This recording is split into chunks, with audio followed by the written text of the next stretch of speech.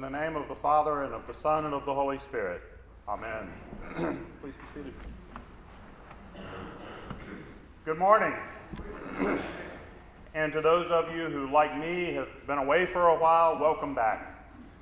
It's a pleasure to see everybody today, the holidays being over, I guess. It's to me, I love when the holidays come. I kind of love when they go, because they can be a lot of work and they can be pretty stressful.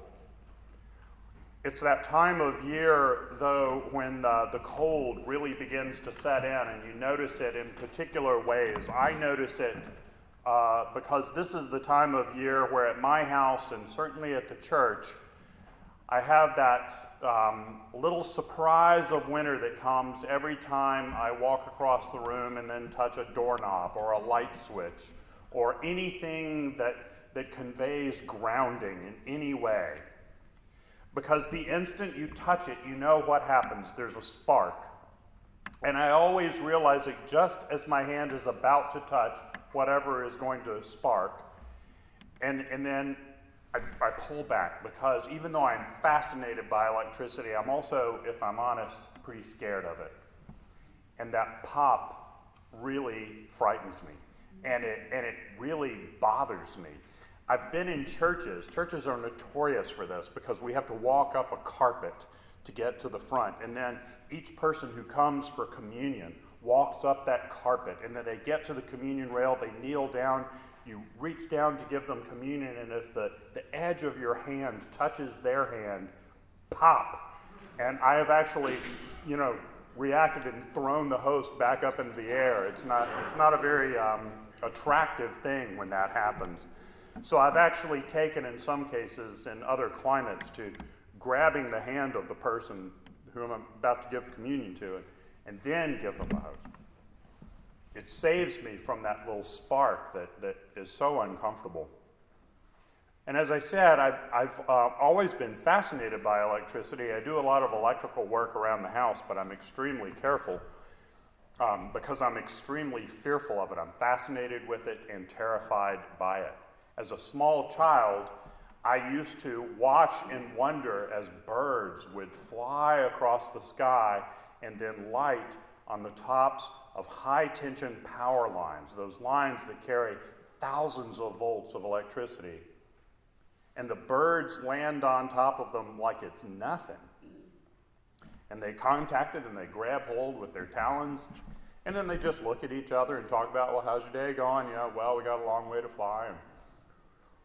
And they act like it's absolutely nothing. And as a small kid, I could not, for the life of me, understand how they could survive such a thing. How do you touch that much electricity and not die right on the spot? Well, as adults, you probably already know the answer to this. You've seen many a squirrel who's gone up and tried the same thing. At my last parish, it was a raven who landed on a 750 volts power line and contacted another line at the same time. Because you see, it's completing the circuit that actually does the job. When the birds land, they're not connected to anything except that power line. There's an enormous electrical potential there, but it isn't going anywhere. But when the squirrel reaches out, the squirrel is still touching the pole or something else. The raven was touching another line. Then, when you touch that high voltage line, you'll know. It's a lot more than the spark of touching a doorknob or of having communion with a person who's just walked up a rug to get to the communion rail. It's a big, big charge. You can avoid it by just making sure you never complete the circuit.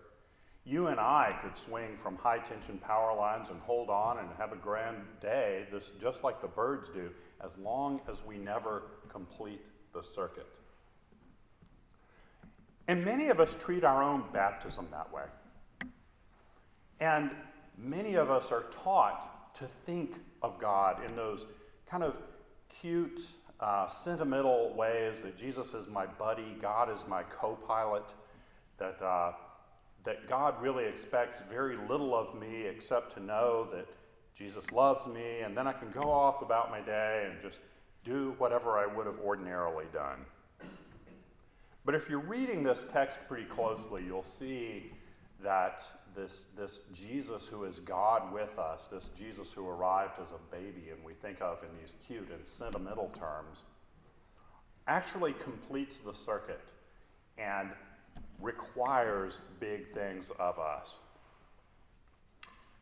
Many of you, I'm sure, have actually been to the Holy Land. I've been twice on pilgrimages and been to the River Jordan where Jesus was baptized, and it's cold and it's dirty. And people were getting in there for the purpose of being cleansed of their sins. They were being ritually purified by John the Baptist, who was pronouncing a forgiveness of sins and a need for repentance. And along comes Jesus, who essentially spikes the water by getting in it with John. And John, in Matthew's gospel, it's the only gospel where this happens, John protests and says, "Why would I baptize you? You don't need this baptism. You don't have any sins to repent from." And Jesus, in concert with the rest of the Gospel of Matthew, says, well, because this is necessary for us to fulfill righteousness, to fulfill prophecy. It is necessary. What he's doing is spiking the water by his presence, completing the circuit, if you will, and upping the stakes. So these people who had come before, who just got their sins washed away, supposedly, and then just went on about the life they had before, no closer to God than they were before, suddenly the experience changes. Suddenly now Jesus, by becoming part of that water, becomes one of us, completes the circuit between God and man. You know that Michelangelo painting at the Vatican where Adam and God are touching like this? He's completing that circuit. He is causing the water to become a new thing, and by virtue of that, causing the baptism that you and I receive to become a new thing. And we have a choice to make. Most of us were baptized as babies, and we don't have the choice about whether or not we get baptized. In some traditions you do, but in ours, not so much. You're baptized as a baby.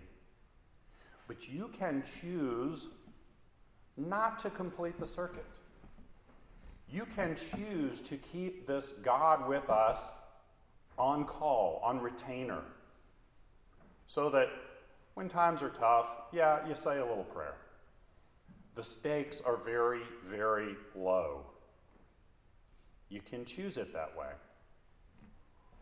Or you can ground that circuit and see what God actually has in mind. Well, to understand what God really has in mind, aside from this beloved nature that we inherit, you have to go back to these other readings. If you look at the second reading from Acts, you hear the story of Peter baptizing Cornelius. If you want to read a good story, read the entire Acts 10. It tells the story of Cornelius. He was a Roman centurion who was considered a very godly person, but he wanted to go the distance and he didn't know what to do. And God spoke to Cornelius in a dream and spoke to Peter in a dream. Peter did not want to go out baptizing Gentiles because they were unclean. They weren't part of God's people. And God told him in a vision, "You must not call unclean what I have called clean," that is, the Gentiles. And he's saying that because this power that Jesus is conveying is intended to permeate the entire world. That it's intended to be offered everywhere. Not because we deserve it, because none of us do, but because God has chosen to give us righteousness we don't have, to give us power we don't have for the sake of the gospel, for the sake of the kingdom of heaven. God has made a decision to give us something that is not rightly ours and to offer that gift completely for nothing.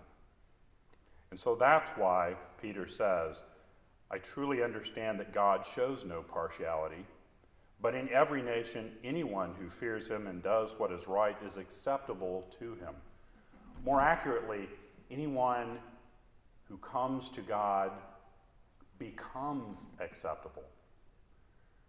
My colleague Harold Lewis is fond of saying, God does not call the righteous and the worthy. God makes righteous and worthy those whom God calls. And the call is a big one. Talk about completing the circuit. Now let's go back to Isaiah and hear these words again, because this is the expectation of our baptism. Here is my servant, that's you, whom I behold, my chosen, in whom my soul delights. I have put my spirit upon him. He or she will bring forth justice to the nations. They will not cry or lift up their voice or make it heard in the street.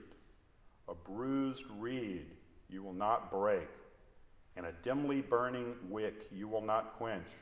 You will faithfully bring forth justice.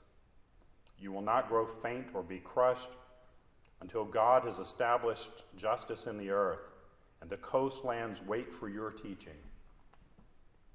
Thus says the Lord, says God, the Lord, who has created the heavens and stretched them out, who spread out the earth and what comes from it, who gives breath to the people upon it, and spirit to those who walk in it. I am the Lord. I have called you in righteousness. I have taken you by the hand and kept you. I have given you as a covenant to the people, a light to the nations. That's you. A light to the nations, to open the eyes that are blind, and to bring out the prisoners from the dungeon, from the prison, those who sit in darkness. I am the Lord. That is my name. My glory I give to no other, nor my praise to idols. See, the former things have come to pass, and the new things I now declare before they spring forth. I tell you of them. That's completing the circuit. You can walk out of this building today like a bird on a power line. You don't have to let this take you at all. Wade deeper in the water and complete the circuit and see what things God has for you. Amen.